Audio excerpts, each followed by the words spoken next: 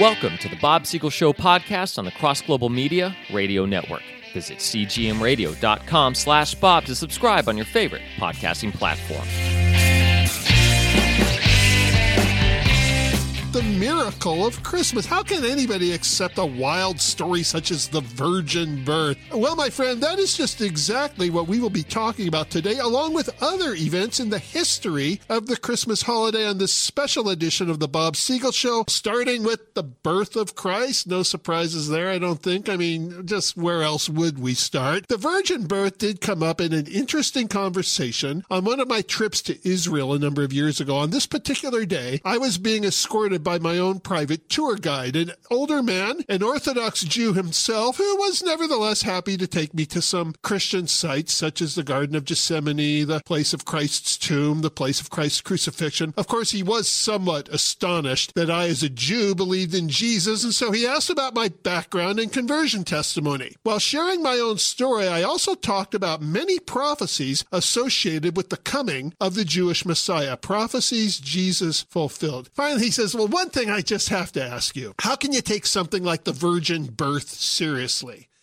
I says, well, is that really any more miraculous than some of the things you accept as an Orthodox Jew? Look at the parting of the Red Sea. He got this little smile on his face. He goes, but that can be explained naturally. Now, I knew he was going where he was going because I've talked to so many skeptics, and I just kind of cut him off. I said, yes, I've heard the argument. I know there's a place along the Sea of Reeds with shallow waters that natural winds are known to push back from time to time. But think about it. If that was what the Bible had meant, we would then have an even greater miracle. How did such shallow water drown a whole army of Egyptian charioteers? He nodded and he laughed, and I then continued. But as for scientific explanations, I do not believe the Bible is talking about some kind of magic when it reports miracles.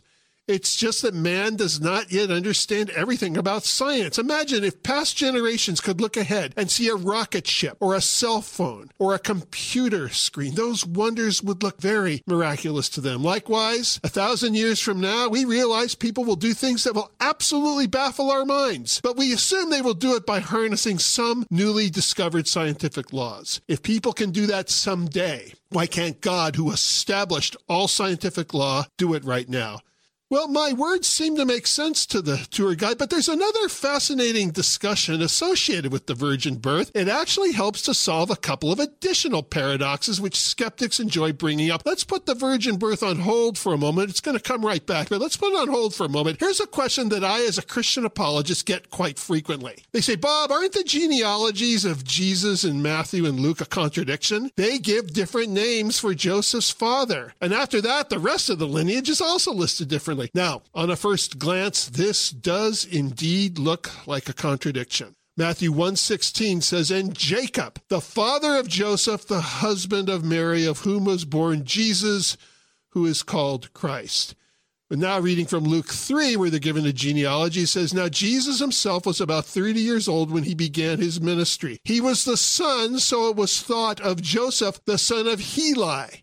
Now catching this, Matthew says Jacob is the father of Joseph. Luke says Heli is the father of Joseph. In all probability, Luke is giving us Mary's genealogy rather than Joseph's, and Matthew is giving us Joseph.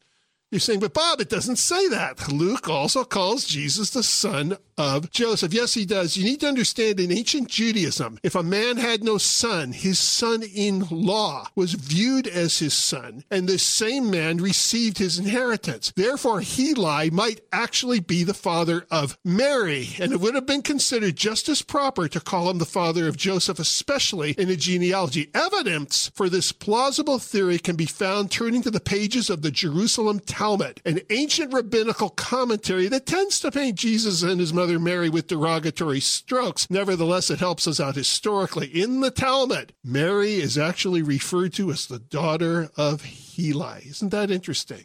But you're still wondering, well, why would God have given us both genealogies of Jesus, one through the father, one through the mother? That is an excellent question, and it has a fascinating answer. Track with this. Although not his blood father, Joseph was Jesus' legal father, and Joseph was related to King David through the kingly line. David, of course, had many wives and therefore many children. As a result, not all of his offspring were in the kingly line, but the Messiah had to be both, a blood descendant of King David and legal heir through the kingly line. Now then, Mary was also related to King David, but not through the kingly line. The two genealogies tell us something very interesting here about Jesus' credentials. Jesus was a literal blood descendant of King David, not through the kingly line, because of his mother Mary. He was also a legal descendant of David through the kingly line due to his adoptive father, Joseph. Now, why is all this relevant? Because the last king of Judah, prior to the destruction of the nation at the hands of the Babylonians, this is many centuries before Christ, this was a man named King Jehoiachin. Jehoiachin did not walk with God, and as a result, God predicted through the prophet Jeremiah that none of Jehoiachin's descendants would ever sit on the throne of Israel. Now we have an even bigger paradox. If the Messiah must be related to King David and legal heir through the kingly line, then he must also be related to King Jehoiachin. But the Jehoiachin curse prohibits further kings of Israel, for none of Jehoiachin's children can sit on the throne. Ladies and gentlemen, the virgin birth solves our paradox. Jesus is a literal blood descendant of King David, but not through the kingly line. Therefore, the Jeconiah curse does not affect him. Still, the Messiah had to be a legal heir to the throne, and Jesus is legally related to David through Joseph. But since it is legal only and not a blood relation, the Jehoiachin does not touch him. The Bible has been around a long time. Often what seems like a contradiction to us is worked out by a wonderful God who loves to startle and amaze his followers. Messianic prophecy has been fulfilled through the miracle of the virgin birth. This seems to be the reason for the two different genealogies, and that is one of the reasons why the Messiah needed to be born of a virgin. Joseph, somebody who we don't talk about a lot, but we ought to be able to sympathize with. Can you just imagine being engaged to somebody and she tells you one day, sweetie, I have some news. You might want to sit down. I'm pregnant. Oh, and you might want to sit down again. Now, I know this is going to be kind of hard to believe, but honestly, I never cheated. The baby actually comes from God. I can see how you may have a little trouble accepting that. We hear about the virtues of Mary all the time, but what about Joseph? Eventually, an angel spoke to him in a dream and told him Mary was telling the truth, but still, this could not have been easy anyway. What about the date of Christ's birth? The Bible does not give us a date. December the 25th is a proposed date that was put forth much later. We'll talk more about that, but first, we can estimate the general time of Christ's birth. It was not 1 AD, actually, which is what some would expect, since our common era calendar was restarted to follow the birth of Christ. Unfortunately, that calendar is based upon a miscalculation. Historians more accurately calculate Christ's birth between 3 to 4. The year is not given in Scripture, but some historical events close to the birth of Christ are given. Two of these events have been mentioned by Bible skeptics in an attempt to disprove the accuracy of the Gospels of Luke and Matthew. Who was Matthew? Matthew was a disciple of Jesus. In his gospel, we are reading an eyewitness account about the ministry of Christ. Luke was not a disciple, but rather an historian who interviewed many people while looking into the life of Jesus. His gospel begins like this. Many have undertaken to draw up an account of the things that have been fulfilled among us, just as they were handed down to us by those who were from the beginning eyewitnesses and servants of the word. Therefore, since I myself have carefully investigated everything from the beginning, it seems good also to me to write an orderly account for you, O most excellent Theophilus, so that you may know the certainty of the things you have been taught. We notice immediately that these are not the words of a man talking about blind faith. Theophilus' identity is uncertain, but he seems to have been a Roman dignitary of some kind who sponsored an investigation into the matters at hand by a man reputed as being a factual historian. Now, it's difficult for people to think of Luke as a historian, but only because they're used to thinking of him as part of the Bible. And the Bible tends to be approached with the unfair image of being just a religious document. But Luke did write as an accurate historian. This has been verified by many scholars, including Sir William Ramsay, one of the most famous archaeologists who has ever lived. Educated in the German higher criticism schools of the late 1900s, where the Bible was torn apart according to popular and extremely subjective theories, Ramsay originally took it for granted that the Gospel of Luke was untrustworthy. This all changed changed with his journeys to the Grecian-Roman world, and subsequent archaeological digs began to verify fact after fact as reported in the third gospel and Acts, also penned by Luke. A serious controversy involves Luke's date of the Roman census. That's relevant to our discussion today because Luke pinpoints this as the time when Jesus was born. The census conducted under the Syrian governor Quirinius took place in 6 AD, according to the ancient historian Josephus. But again, Luke associates the census with the time of Christ's birth, which according to Matthew took place during the reign of Herod the Great. And we know Herod was dead after 4. Josephus says the census was 6 AD. We would seem to have a fairly major contradiction, but in 1912, Ramsay discovered an inscription in Antioch stating that Quirinius had been governor twice.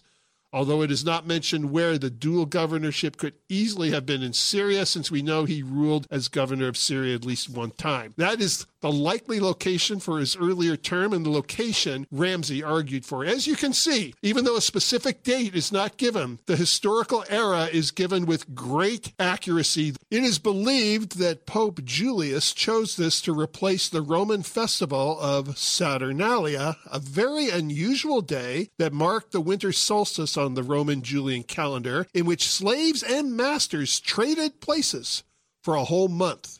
But the first day of this month-long interval was December the 25th. Now, I'm sure the slaves were very careful about what they ordered their masters to do, inasmuch as 1 month later the roles were going to reverse themselves again. But years after Emperor Constantine made Christianity legal, the church changed this custom to instead celebrate the birth of Christ. Now, about a month ago, when my pastor friend Jim Barrier was on the show, we talked about the phenomenon of Christians turning pagan holidays into Christian holidays, and we mentioned at that time, you'll recall, that many Christian pastors speak against celebrating Christmas for this exact reason. Allow me to once again pose a simple question. If Christianity is about converting souls or converting nations, what exactly is wrong with converting holidays? Yes, Christmas was once Saturnalia, but it's not anymore. In Paul's letter to the Corinthians, he addressed a similar concern, another pagan religious practice being morphed into an alternative social function. This time the situation was meat. In ancient Greece, leftover meat from animal sacrifices was placed on the open market. One honestly could not purchase meat or eat meat without knowing that it had first been used in the worship of some Greek deity. Many Christians worshiped these very idols before turning to Christ and getting saved. And they were feeling guilty about enjoying such meat once again, out of fear, understandable fear, that they were returning to idol worship, the very practice they had recently renounced. This caused a rift in the church. Some said it's just meat. There's more serious things to worry about. Others found the consumption of animals to be sinful. Paul was asked to comment on this situation. He reminded people that meat by itself was something neutral. If it had been used in the sacrifice of some fake god, so be it. As long as a Christian renounced his former religion and consumed the food for no reason other than the fact that he liked meat, no harm was being done. Catching on? If God can convert a soul, if God can even convert a piece of meat, he can certainly convert a holiday. The Bible teaches us about a God who judges our hearts and motives and intentions. Now, there are a couple of early church leaders who had more biblical reasons for December the 25th. The earliest December the 25th calculation was Hippolytus of Rome, who wrote in the early 3rd century. He assumed, and it was only an assumption, that the miraculous conception of Jesus happened during the spring equinox, which he estimated to be on March 25th, and then after that he added 9 months. Now, we do know that spring was the time of Christ's crucifixion, and there was a belief in those days that prophets were martyred around the same time of the year as their births, that somehow God made that cyclical. And that belief, of course, is not stated anywhere in the Bible. It's just another tradition. Another church leader, John Chrysostom, late 300s and early 400s, also liked December the 25th. His reasoning is that the offering of incense in Luke chapter 1 was something that was associated with the high priest, and therefore it had to signify Yom Kippur. Of course, it doesn't say high priest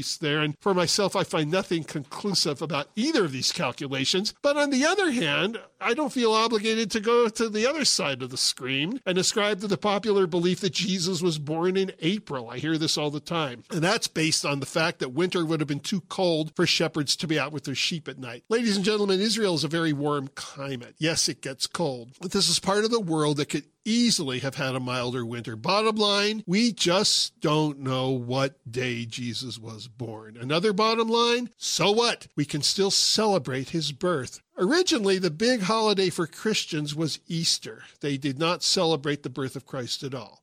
When Christmas began, it was first titled Feast of the Nativity.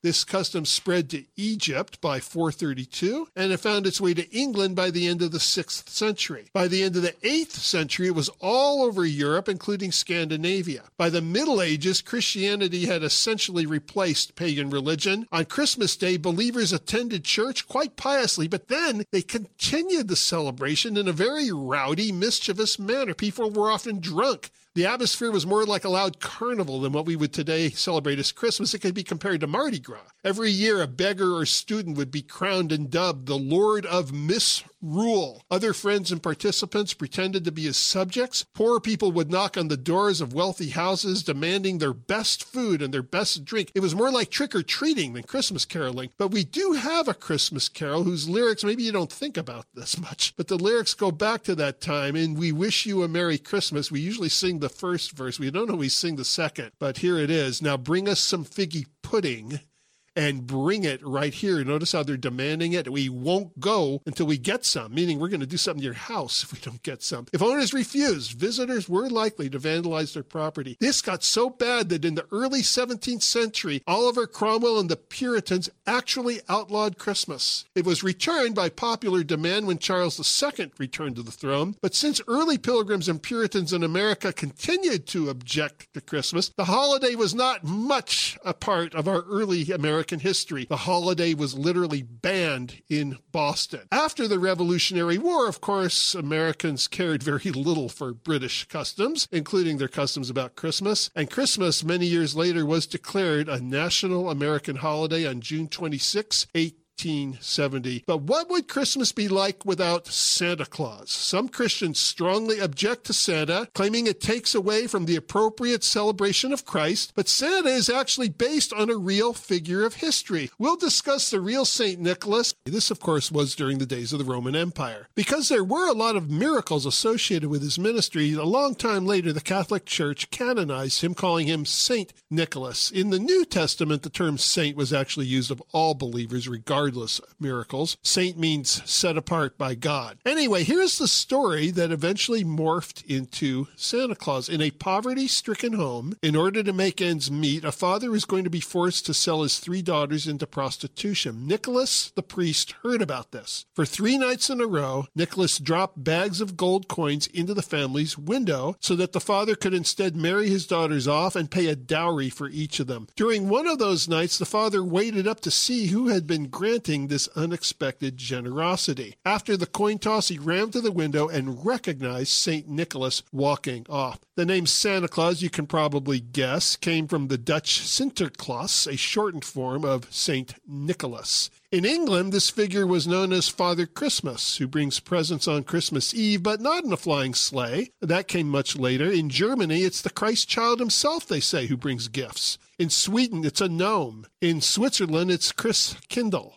In France, it's Père Noël. But with or without Santa Claus legends, with or without miracles in Christ and other authenticated miracles of the Bible, this seems to be an enjoyable and mystical time of the year for practically everyone. Personally, I did not become a Christian until my second year of college, but there was always something special about this time of the year, even when I was a little kid. Continuing now with the development of the Santa Claus legend, much of what we commonly associate with Santa Claus today actually comes from a poem written by Clement Moore, published in 1823. This was long before the Civil War. It's entitled A Visit from St. Nicholas, but it's much better known under another title, The Night Before Christmas. Here we are introduced to Santa coming down the chimney with a bag of gifts and then flying off with his reindeer. But interestingly enough, Rudolph was not one of these original reindeer. They were Dasher, Dancer, Prancer, Vixen, Comet, Cupid, Donner, and Blitzen. A good way to memorize them is to watch Arnold Schwarzenegger in Jingle All the Way rehearsing the names. It was part of a trivia contest to name Santa's reindeer, and he's running to the radio station because the phone won't work, and while he's jogging, as only Arnold can do it, he's going, Dasa, Danza, Pranza, Vixen, Comet, Cupid, Donner, Blitzen. Anyway, Rudolph, the most famous reindeer of all, was an invention from a man named Robert L. May in 1939. He wrote a poem about Rudolph and his red nose to entice customers into the Montgomery Ward department store. At that time, the store was giving out free coloring books so that parents would bring their kids and then, of course, shop while their kids were coloring. Well, Rudolph was their own original coloring book. That's where the poem was found. Later in that same year, this coloring book poem was turned into a song by Johnny Marks. What about elves? Well, in The Night Before Christmas, Santa himself is depicted by Moore as an elf. From reading part of it, it says he was chubby and plump, a right jolly old elf. But in 1850, Louisa May Alcott wrote a book entitled Christmas Elves. And where did the idea of Santa living in the North Pole making toys come from? This one is fascinating. During the 1840s and 1850s, several journeys to the Arctic caught the attention of the entire world. The Arctic had lent itself to fantasy. For one thing, it snowed there all year, and snow by now had become kind of a symbolic association with Christmas. And so with that in mind, a German-born American cartoonist named Thomas Nast began to imagine the North Pole as Santa's habitat. Nast offered 33 drawings about Christmas to Harper's Weekly from 1863 to 1886. And though other artists had previously drawn St. Nicholas, in December of 1866, the issue of Harper's Weekly, Nast gave us the overweight jolly version, along with Santa's workshop and the naughty nice list of children always in his eyesight. And the actual familiar look that we see today was popularized by the Coca-Cola Company in their ads for magazines such as the Saturday Evening Post. The song, Santa Claus is Coming to Town, was written by John Frederick Coots and Haven Gillespie. It was first performed on Eddie Cantor's radio show in November of 1934. The song became an instant hit, 30,000 records sold in the first 24 hours. Okay, other Christmas trivia. Each year, 30 to 35 million authentic, honest-to-goodness, genuine Christmas trees are sold in the United States alone. Not fake trees, or as the Hotel Del now likes to call them, alternative trees. There are 21,000 Christmas tree growers in the United States. These trees generally grow for about 15 years before they're sold. More trivia. Greek and Russian Orthodox churches celebrate Christmas 13 days after the 25th. This is also called Epiphany or Three Kings Day. Unlike what we see in the standard manger scenes, the wise men arrived later. They were not there at the same time as the shepherds. In fact, it could have been much later. According to Matthew, Jesus could have been as old as 2 at the time because King Herod was attempting to kill all babies 2 years old and younger. And when the wise men followed the star and arrived, Joseph and Mary were living in a house. They were not hanging out in a stable. Eggnog. Bet you're wondering about eggnog. The first eggnog made in the United States served the 1607 Jamestown settlement of Captain John Smith. Here's another piece of trivia about eggnog. I hate eggnog. And have you been wondering who poinsettia plants are named after? Of course not. Nobody cares. Not unless you're playing Trivial Pursuit, but I'll tell you anyway, just to bring in a little extra Christmas cheer. They were named after a man named Joel R. Poinsett. He was an American minister to Mexico. He brought the red and green plant back to America from Mexico in 1828, and since it came from Mexico, a federal judge at that time ruled that it had to be considered an American plant and that it was unconstitutional to call it anything else. No, I just threw that part in. How about the Salvation Army? The Salvation Army has been dispatching donation collectors dressed as Santa Claus as far back as the 1890s, and construction workers initiated the Rockefeller Center Christmas tree tradition in 1931.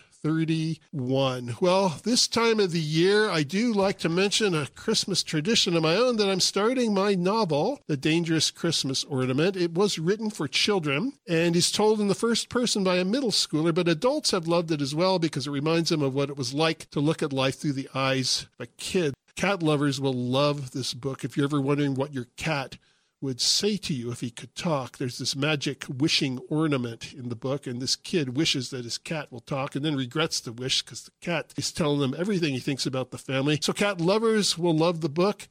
Cat haters will love the book. Well, in the last couple of minutes that we have left, I want to return to the Santa Claus controversy, because when I began that controversy, that history, I did mention to you that there are some Christians who have a real serious problem celebrating Santa Claus because it takes away from the Christian aspect. But as I mentioned, the original St. Nicholas was a very dedicated Christian. And so some people think that that started what we could call a spirit of Santa Claus and generosity. Now, as far as little kids believing in Santa Claus, when my kids, Elizabeth and Nathaniel, were little, we decided not to tell them that Santa Claus was real. To us, and I'm not saying you should do this, I'm not judging you, I'm just saying for us, we made it like a game. But they understood the presents were coming from mommy and daddy, but Santa Claus was like a game. We had no problem with them watching movies about Santa Claus. But because of the way Santa Claus is described, he sees you when you're sleeping.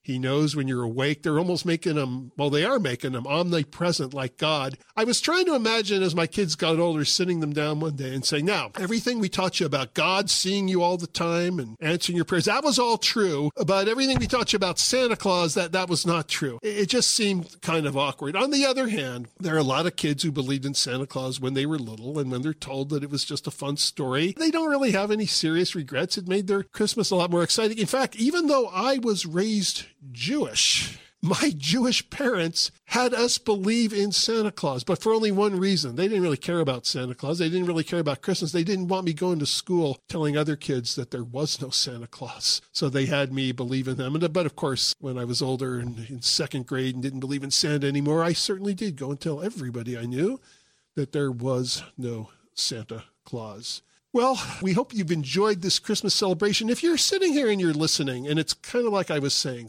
even people that are not religious, even people that don't believe in Jesus, usually love Christmas time and sense something mystical about it, maybe like I did. There really is a God out there, and you may want to consider that what you're sensing is coming from him. He doesn't clobber you over the head.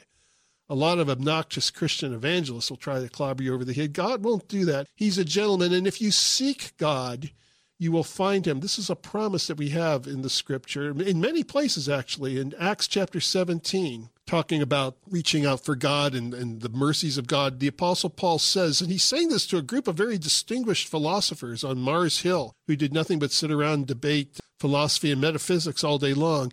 He said, God did this so that men would seek him and perhaps reach out for him and find him, though he is not far from each of us. For in him we live and move and have our being. As some of your own poets have said, we are his offspring. And in Hebrews 11:6, it says, God is a rewarder of any who diligently seek him. But then it's kind of interesting because the Bible says we should seek God, but then the Bible also says nobody seeks God. Left to our own devices, we would not seek God. So if you think you're interested in getting close to God, what's really going on is the Spirit of God is whispering to you. He's drawing you. He's pulling you. So while we may in our conscious thoughts think we are seeking, what we're really doing when we think we're seeking is we're responding. And this goes on a much more subliminal level. Romans 3 says there's no one who understands, no one who seeks God. So it tells us that we don't seek God, but it also tells us that the Spirit of God is probing us. Jesus said that when his Spirit came, he will convict the world of guilt in regard to sin and righteousness and judgment. Even a person that grows up without the Bible, never set foot in a church, never met a missionary, they have a conscience. The conscience is like a radar. The Bob Siegel Show podcast is a production of Bob Siegel and Cross Global Media. Visit us online and subscribe to the show at cgmradio.com/Bob.